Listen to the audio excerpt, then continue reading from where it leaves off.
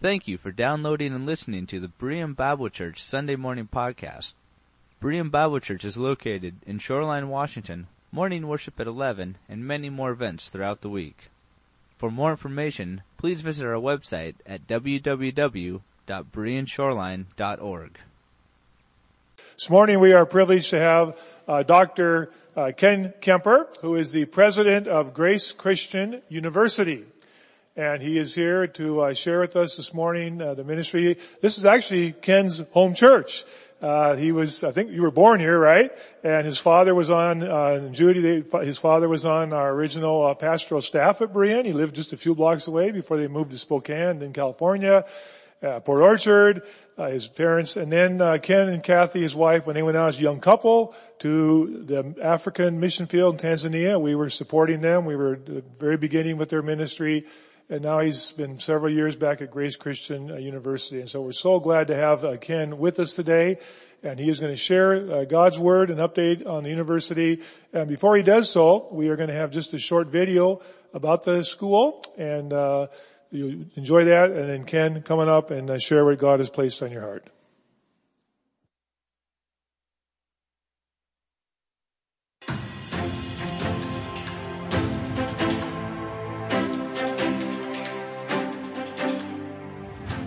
Really guided me in knowing what paths I want to take. When I think of Grace, I think really a focused community of people who are seeking to understand who God is and what God is doing in their lives and in the world. My degree at Grace Christian University has opened doors for me. There was a position that I really wanted, but I didn't have the degree, and so I couldn't even apply for the position. And by pursuing my degree and obtaining my degree, I was able to get a promotion and step into a position that I really wanted. For where I was in life with being a father, being a full-time pastor at a church, being a husband, it just fit much better for me to be able to do this online. Your professors too, people walk in their classrooms all the time just to talk before lunch or something, and they're always there, and so it feels really welcoming. What I would say to those looking to take their degree path is to really seek out Grace Christian University, and you'll definitely find that it's the best.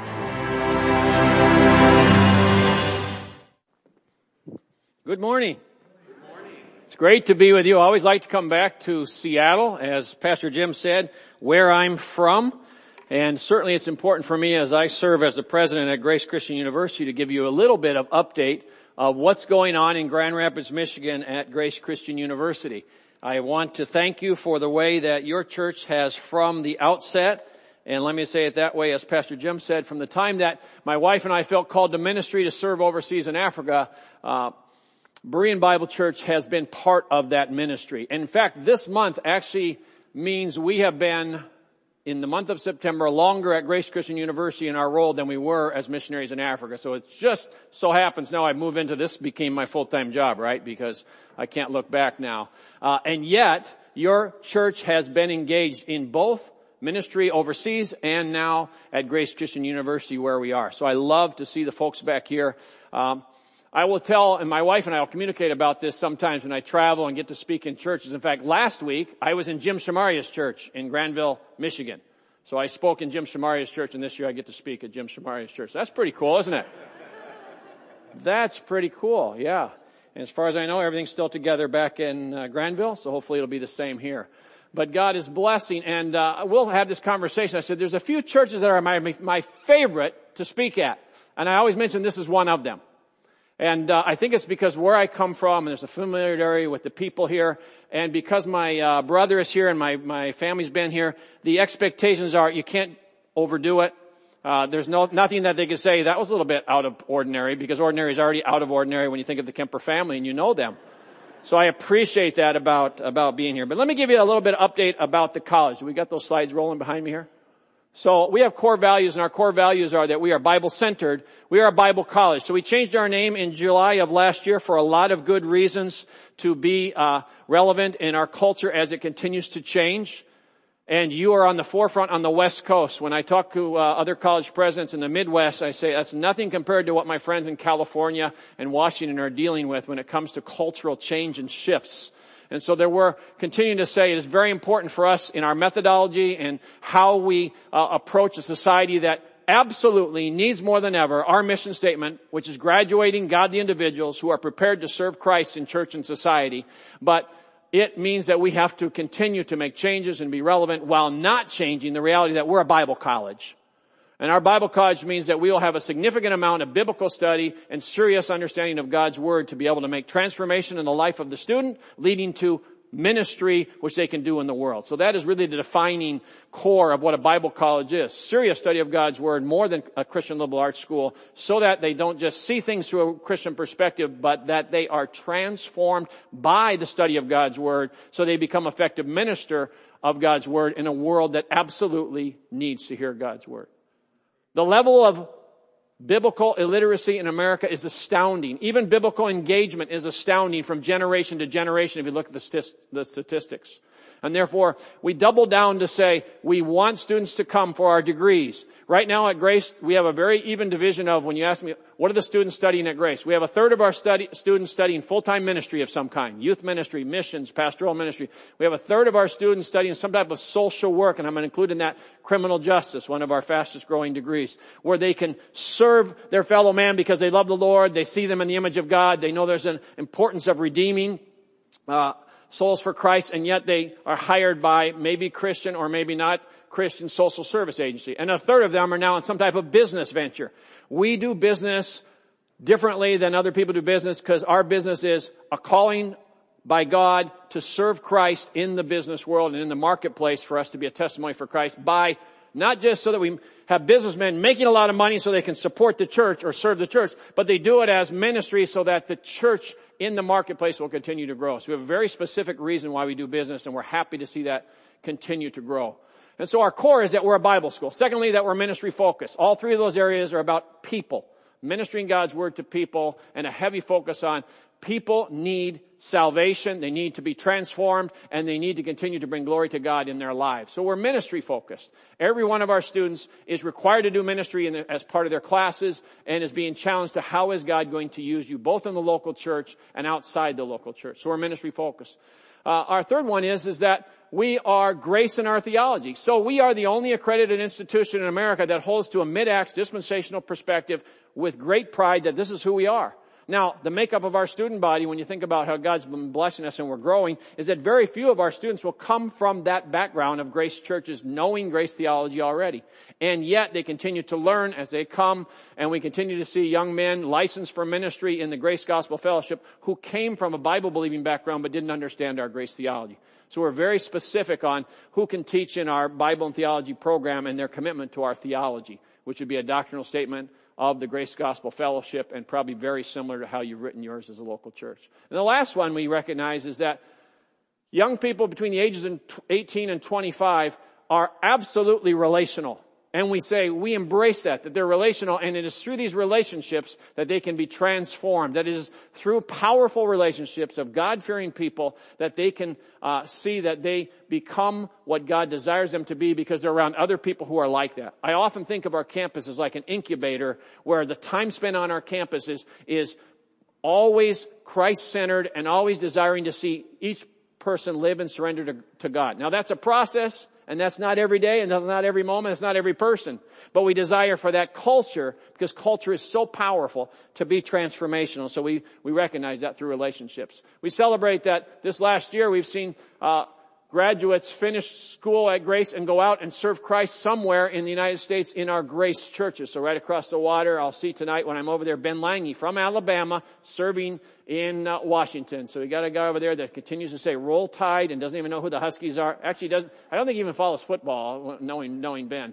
But we've got Ben over there in Port Orchard, and Ian is from California. Also a good example of somebody from a Bible church, but not understanding the Grace Church, now being mentored out in Virginia, in Valley Bible Church. And then you have Alex Tulsi serving in the middle of the country there in Nebraska.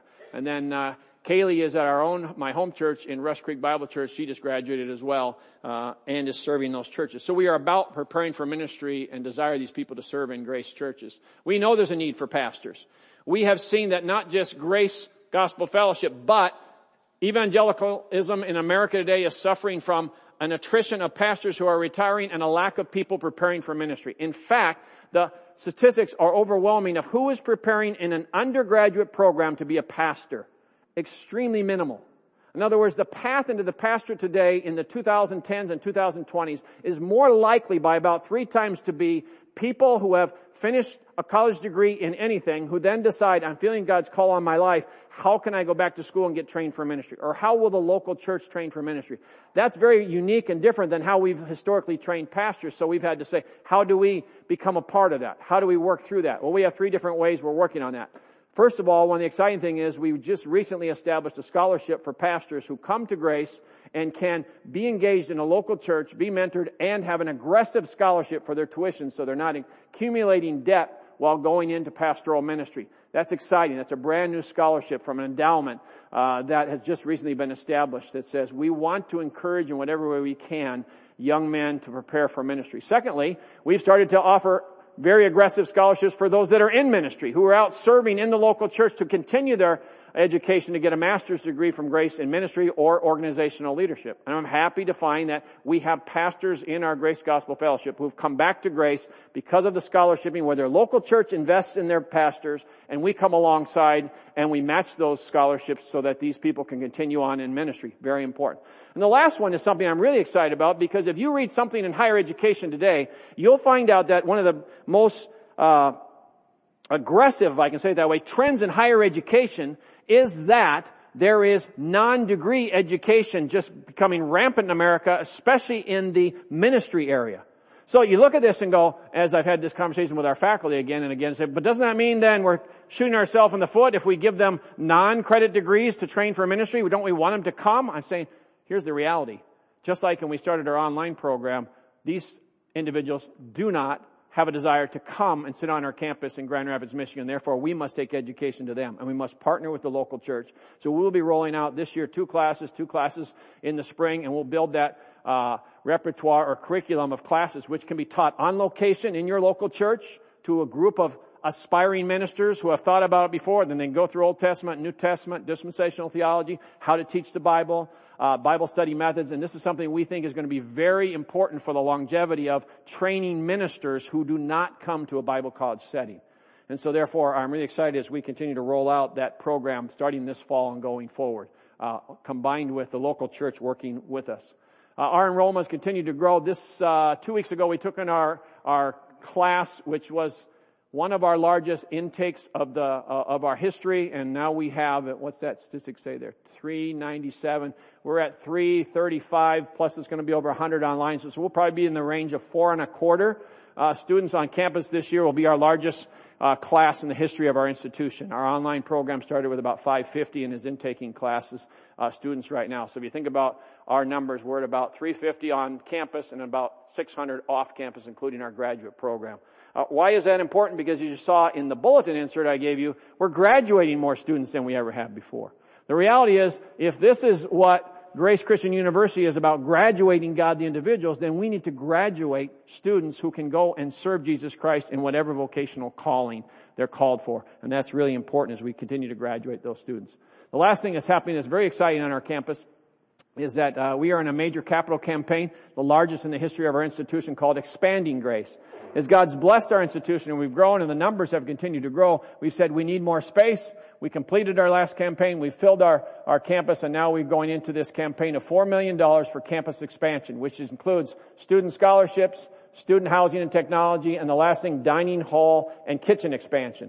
Grace is in its 80th year. Started in 1939 in Milwaukee as Milwaukee Bible Institute, moved to Grand Rapids in 1961, became Grace Bible College.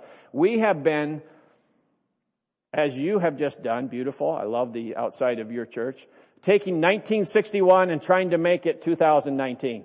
So that has been the challenge as we've gone through. We had those days when we weren't allowed to go out and look at the construction because they had these heavy masks on. They looked like spacemen, and we were pulling up the 9x9 asbestos tiles. That happened to be when the board chair visited me and said, let's go take a look at what's going on in the construction down the hall. And they all went, no, you can't go in there. You know, we're pulling up the asbestos. And so we've been working on that project for the last 4 months, and this is what it looks like. On the left, you'll see, I bet there's a pointer on this. Is there a pointer on this?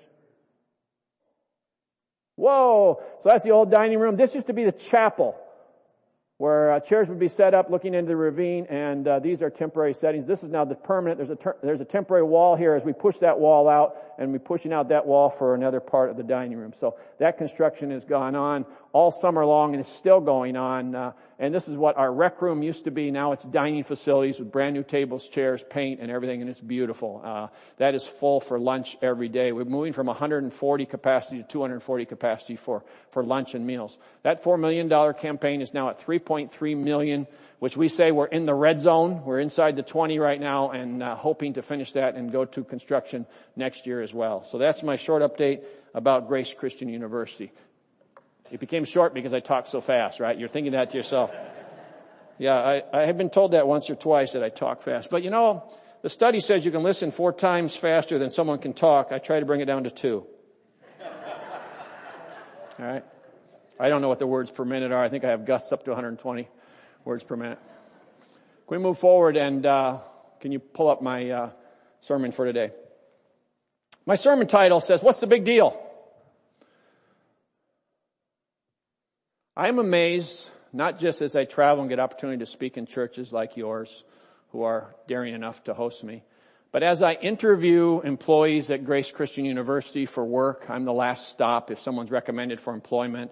We have now 100 employees at Grace Christian University, and they are overseen as I delegate responsibility to a lot of different people. But I will not have anybody come into full-time employment at Grace until they've sat with an interview with me. And the background of these individuals is stellar. They wouldn't have made it that far through the interview if they weren't people who love the Lord Jesus Christ, who are regular in a church, who came with the right reason. They want to be involved in a ministry like Grace has, and they want to make an impact. And yet, when I made my comment a little bit earlier about biblical illiteracy, it's not just an understanding in what is in this book and being familiar with this book. It's thinking biblically. It's understanding Christian values and being able to articulate them when asked the question. Our society is powerfully influencing things that we think and believe and how we respond, because the message will wear on us again and again and again to the point where we start to internalize, and then eventually we find that we actually say some of the things that is being told to us on a regular basis if we are not careful and understand. Let me start it with an illustration. Recently, I was able to purchase a lawn edger. Okay, I had the trimmer with the little wire that always breaks and you got to replace it, all right, the line. Okay, I had one of those. But I was able to find, because the township which I lived in forced us to put in sidewalks, and so now I have a lot more area to edge. Okay, so I bought the edger, which has about a 6-inch blade on it. But I went down to because this is who I am, the Love Ink store, and found there was one sitting there, used. Briggs & Stratton, got the blade on it. I asked the guy, does this thing run? I said, hey, for $100, does it run? And I'm quickly Googling, how much does it really cost if I was to buy it new? And I said, well, this is a deal, And he comes out and he starts it for me. Yeah, look at this. And I try it out. I start edging, around the store. And I go, okay, this thing works good. I'm going to take this home. So I put it in the back of my car. I get it home. And I'm thinking, I got all this new sidewalk to edge. I got my driveway to edge here. And I need to get it edged at least before the snowfall comes so I know where the edge of the driveway is. That's a Michigan problem we have. And I'm out there and I go, okay, let me think. And I get down there and I bend over this secondhand, Briggs & Stratton metal blade, and I put it on. First I open up, I put some gas in it, I check the oil. Okay, looks like it's got plenty of oil. Over here I put the blade in neutral so you don't start it and start spinning. I see over here there's a choke, so I put the choke on, and then I grab that little cord and I pull. And I grab that little cord and I pull. Then I grab that little cord and I pull. And then about 8 times into that I said, what did that guy do at the store that I am not doing right here? And I kind of did this walk away from it. Let me shake my hand. Let me go get my glasses on or something. What is on this thing? And I look down and there's this little button that says, on. Well, I learned that day that is a very important button. And since that day I've never forgot that button. And it's interesting enough that sometimes there is all these things that we do that one of the most important things actually gets overlooked. And we wonder why it doesn't go that way. Interestingly enough, religious things can be that way. Religious things can be as if what is most important gets passed over. They can move in this direction of, I have these thoughts and beliefs, but I don't actually key in on there is a very important, crucial things. And people make faith claims about it. People say, you guys are radical who are religious. You don't get along. You're always accusing one another. Some people use their religious claims to judge others. They call others infidels. In history, they called them Gentiles. They called them pagans. They called them Pharisees, legalistic, fundamentalists. So they took their religious beliefs and looked upon others and actually judged others. Interestingly enough, when it comes to people being religiously persecuted, it happens when people stand for their faith and say, this is exactly what I believe, and it is important. Because Jesus said in John 15:18, if the world hates you, understand that it hated me first. And so therefore, in our very cultured, nice society where we want to get along with everybody and we have these things, why can't we all just get along? I'm sure if we just sat at the table with those guys in the Middle East, that no one would keep chopping Christians' heads off, that we would be able to reason with them. And we realize that, no, the reality is that all around the world, there is severe persecution. There are people getting hurt. They are unreceptive. They're kicked out of their houses. They're ostracized. They're fired from their work. They're excommunicated. They can't marry. And in fact, every week there are people being killed and martyred in Chad, Nigeria, Syria, Philippines, Pakistan, Indonesia, around the world. There has never been a time in the history of mankind where more people are being won to Jesus Christ than today. And there's never been a time in history where there are more people persecuted for the sake of Jesus Christ than today. How does that all come together for our civilized 21st century in America?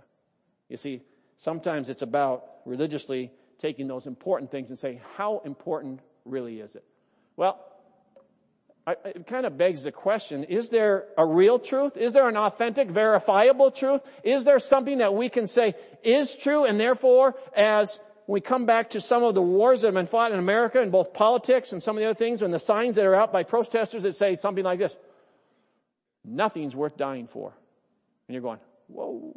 As a Christian, you're going, just a minute. I know people that are worth dying for, right? And if there's people that are worth dying for, there's something inherently in truth that I am willing to give my life for. And so we ask the question, is there a verifiable truth that is so important and so valuable that we would give our life? And so I ask the question, as has been asked by many people, is there a source? Is there a foundation for truth? Because you can say, this is what I believe, and we're inundated in our social media and in our actual newspapers and otherwise, and spoken media with, this is this person, this is this person. Let's bring them together. Let's have them talk. That's a good opinion. And you've all got this down. And the reality is, we need a source of truth outside of ourselves and outside of our opinion. The doctor was meeting Mr. and Mrs. Smith, and the doctor said, yes, I know you believe, Mr. Smith, that you're a chicken, but you are roosting on my desk. Mrs. Smith, why did you take so long to bring him here? Why didn't you bring him earlier? She said, well, we needed the eggs, doctor. No, we need something beyond ourselves to verify truth. And so I would offer to you that we have a truth which we as Christians can never forget, that it's not about are we right because we are coherent in our conversation, but we base the reality and the truth and the authenticity of what we believe on God's Word. And so God's Word is very important as we base our... But is it internally coherent? Yes, it is. We understand that when it comes to God's Word, you really believe a book that's 2,000 years old to make a judgment call or a value call today? That's what the world would ask us, doesn't it? And we, at that point, are able to say, yes, because that truth outside of us is coherent. We realize that that book was written by some 35 authors over 1,600 years with a central theme claiming more than 3,800 times to be God's Word by saying, thus says the Lord. That God speaks in the Word of God, and the truth of God's Word is authentic and real and reliable, and therefore we can count on it for truth. All Scripture is given by the inspiration of God and is profitable for doctrine, for reproof, for correction in righteousness.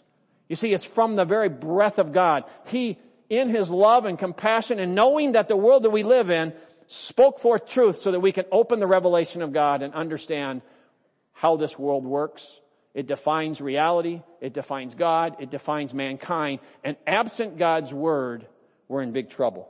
We are just hypothesizing and offering opinion like everybody else. But is it historically reliable? Well, yes. Manuscript evidence says that more than 10,000 copies of significant importance have been found along with historical evidence from ancient manuscripts. And we would say it this way: the more we dig in archaeology, the more we prove the veracity of God's Word.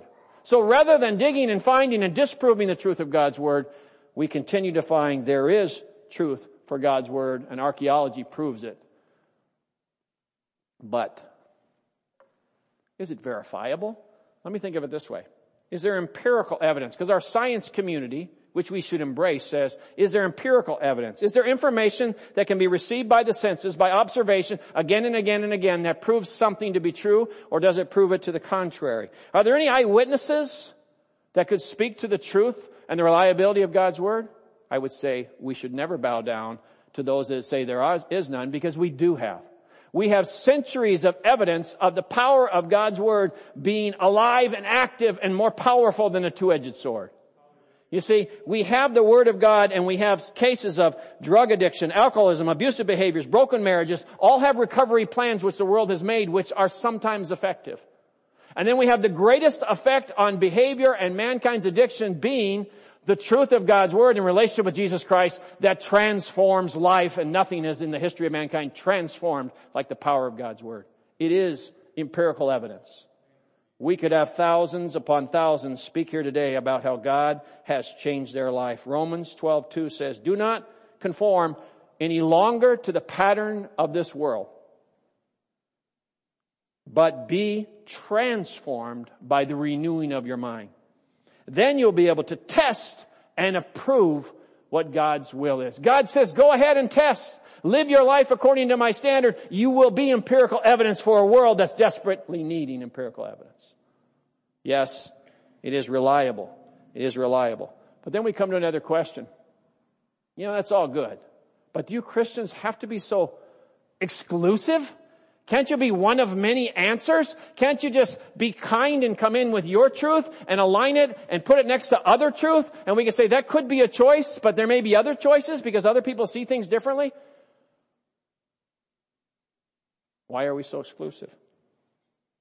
Popular pluralism is rampant in America today. It says we are spiritually conscious. We need to be kind to everyone. There is no judging. We would hear it from Norman Vincent Peale. We hear it from Oprah. We think it from positive thinking people like Joel Osteen who put that together with good things from the Bible. And the reality is it's popular because it's nice. And one of the greatest values we have in our America today is to be nice. And I continue to think if Jesus Christ walked in America today, how nice would they think He is? When in John 14:6 He says, I am the way, the truth, and life. No one comes to the Father but by me. And Peter preaches after the resurrected Christ, and he's witnessing to the Pharisees and Sadducees, and he says, because we will witness and we will continue to speak the name of Jesus, because that's where the division happens when we speak about Jesus. People love God, but you talk about Jesus, and now we're divisive, right? And Peter says to those religious leaders, neither is there salvation in the other, for there is no other name under heaven given among men whereby we must be saved. There is no other name. And so yes, because the Scripture and God Himself is exclusive, we find ourselves following truth and being exclusive, don't we?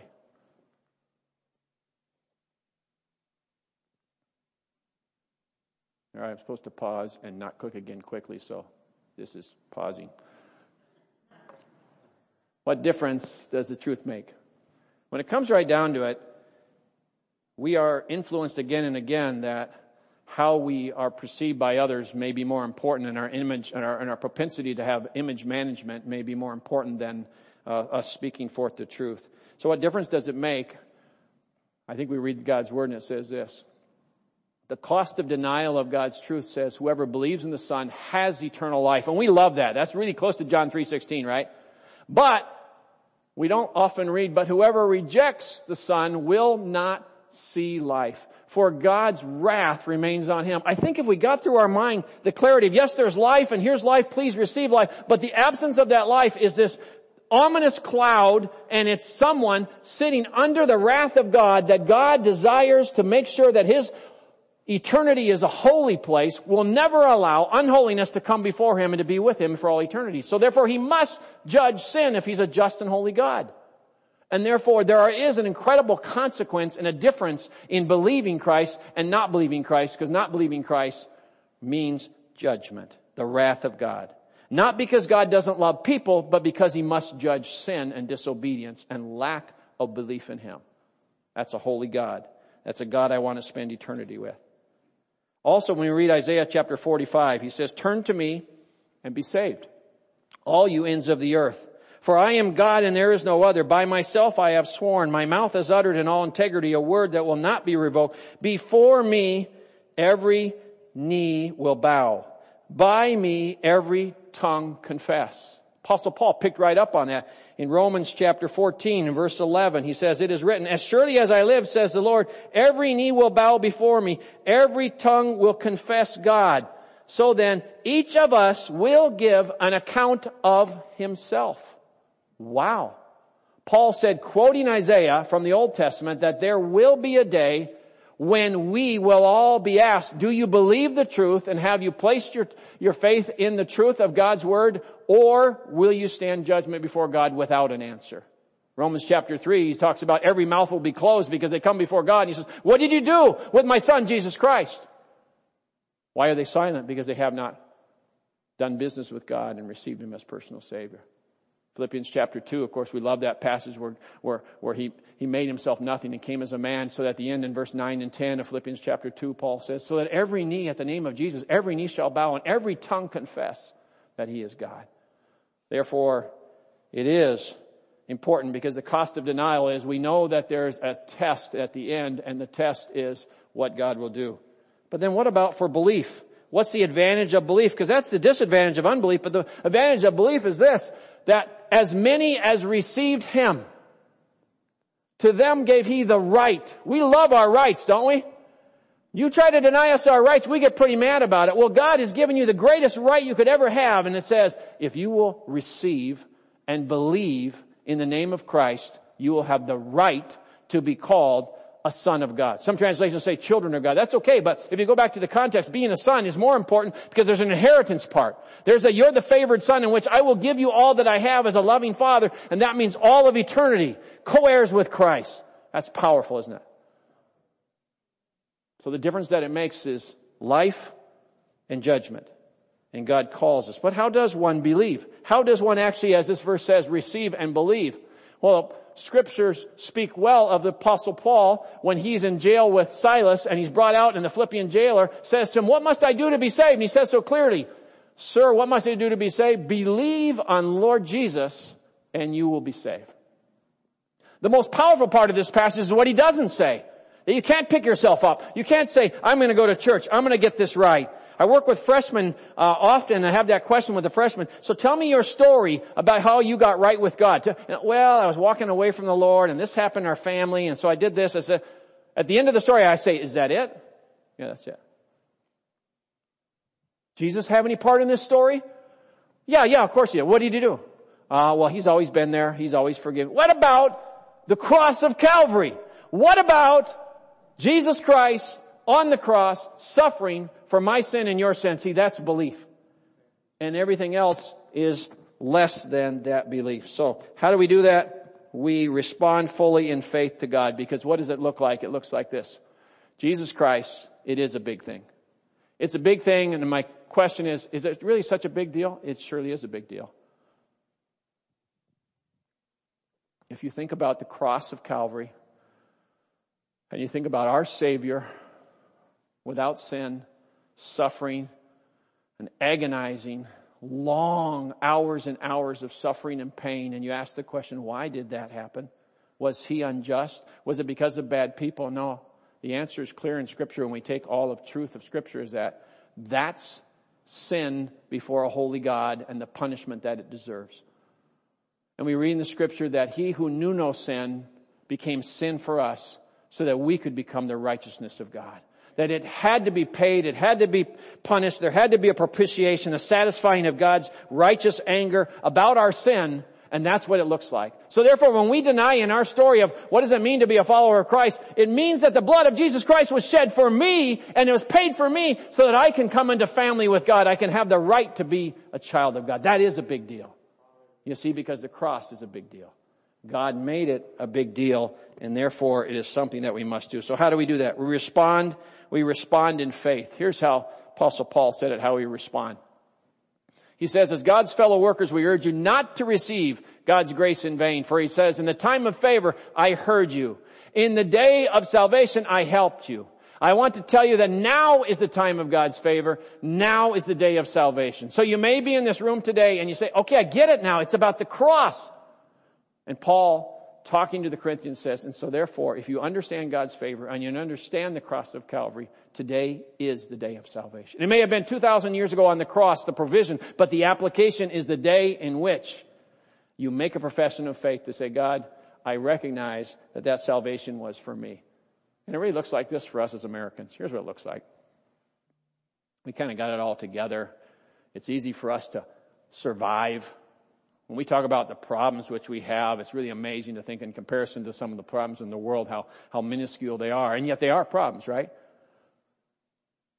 So we've got it sterilized so much when it comes to living the Christian life that it becomes the biggest issue we have about dealing with the salvation that Christ has offered us is our own encumbrances of our own pride and our own selfishness and our own reality that I can do this. I've got this, Lord. I really don't need your help in that. So I want to phrase it that way. What we need to do is basically transfer our trust from ourselves, because we cannot do this ourselves. If we could do this ourselves, why was there a cross of Calvary? Why did Jesus have such suffering and agony if it was not absolutely necessary for your salvation and for mine? No, it was necessary because I can't do this on my own.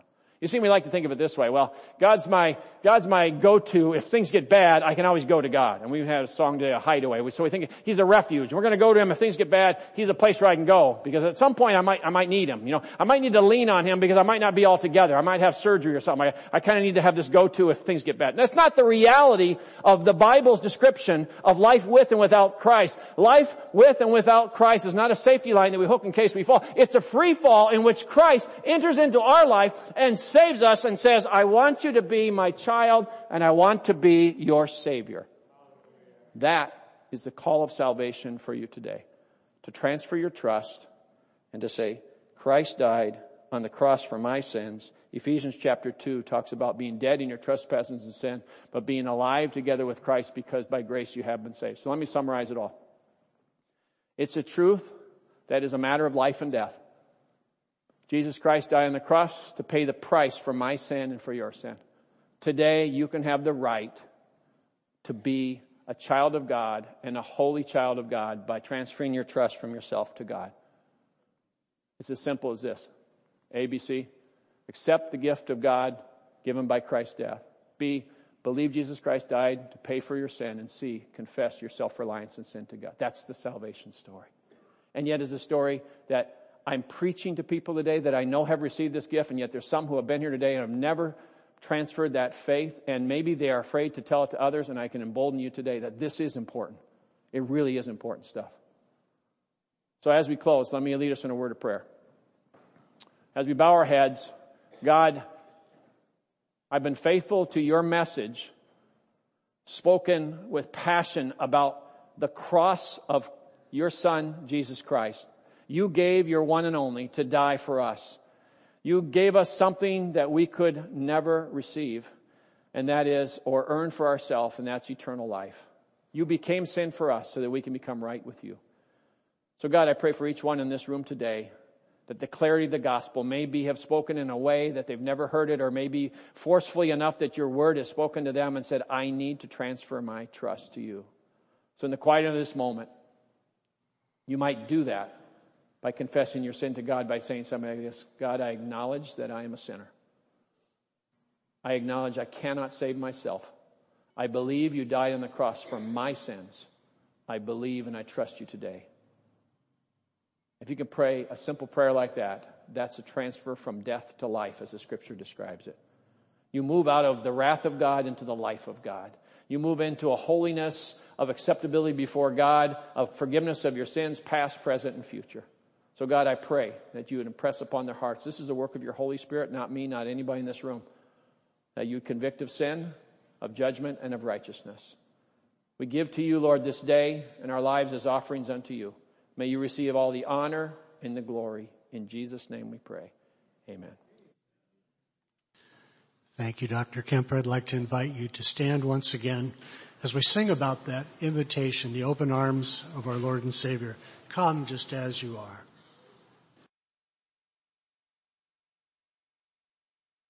Thank you for being part of our worship today.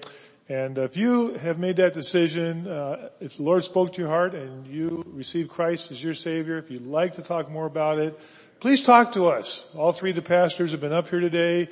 You see who we are. We'd love to just step aside, pray with you, talk to you. Please do that. And I'd also like to ask you, would you please pray for Ken and the ministry of Grace Bible College? Every year that goes by, there are Christian colleges that close down. It hasn't been easy. And I've been just so thrilled when I go back to the college at least 3 times a year. And I got a personal stake in it. My oldest granddaughter's her second year at the Grace this year. And I've just been so thrilled to see the attitude and the atmosphere in the campus. And I know that God has put Ken in that place to lead us in this very important ministry. So would you pray for Ken? Would you do that in this coming year? I teach on their online program. Let me just share before I close. I just started a class a week ago, and as our students, these are adults who have busy adult lives, and one of them in the introduction online to other students said, I came to Grace to obtain my accredited degree, but since I have been here, I have gained so much knowledge. I am forever grateful for God for allowing me to attend this college. My knowledge of the Word of God as well as Christ has increased in such a short time. I'm looking forward to the class. I'm looking forward to the devotionals. This has been a joy of this college for me since I enrolled, giving me insight on the passages of Scripture as we learn and interpret them. What a blessing to hear these first-hand accounts of adults, younger people, men and women, boys and girls, you could say, even young people who are coming to Christ and serving Him.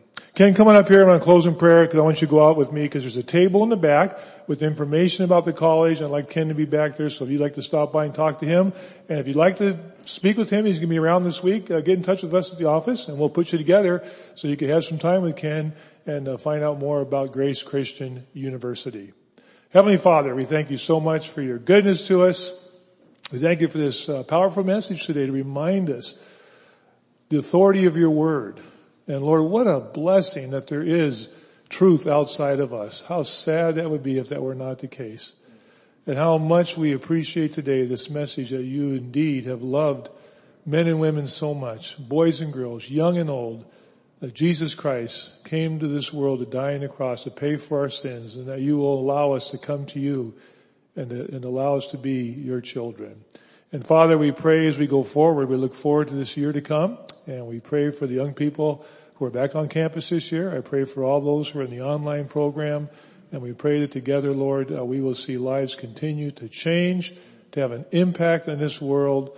And Father, most of all, we just thank you today as a humble people for how much you care and love for us. And we leave this place knowing that we'll walk with you this week in Christ's name. All of God's people can say it together.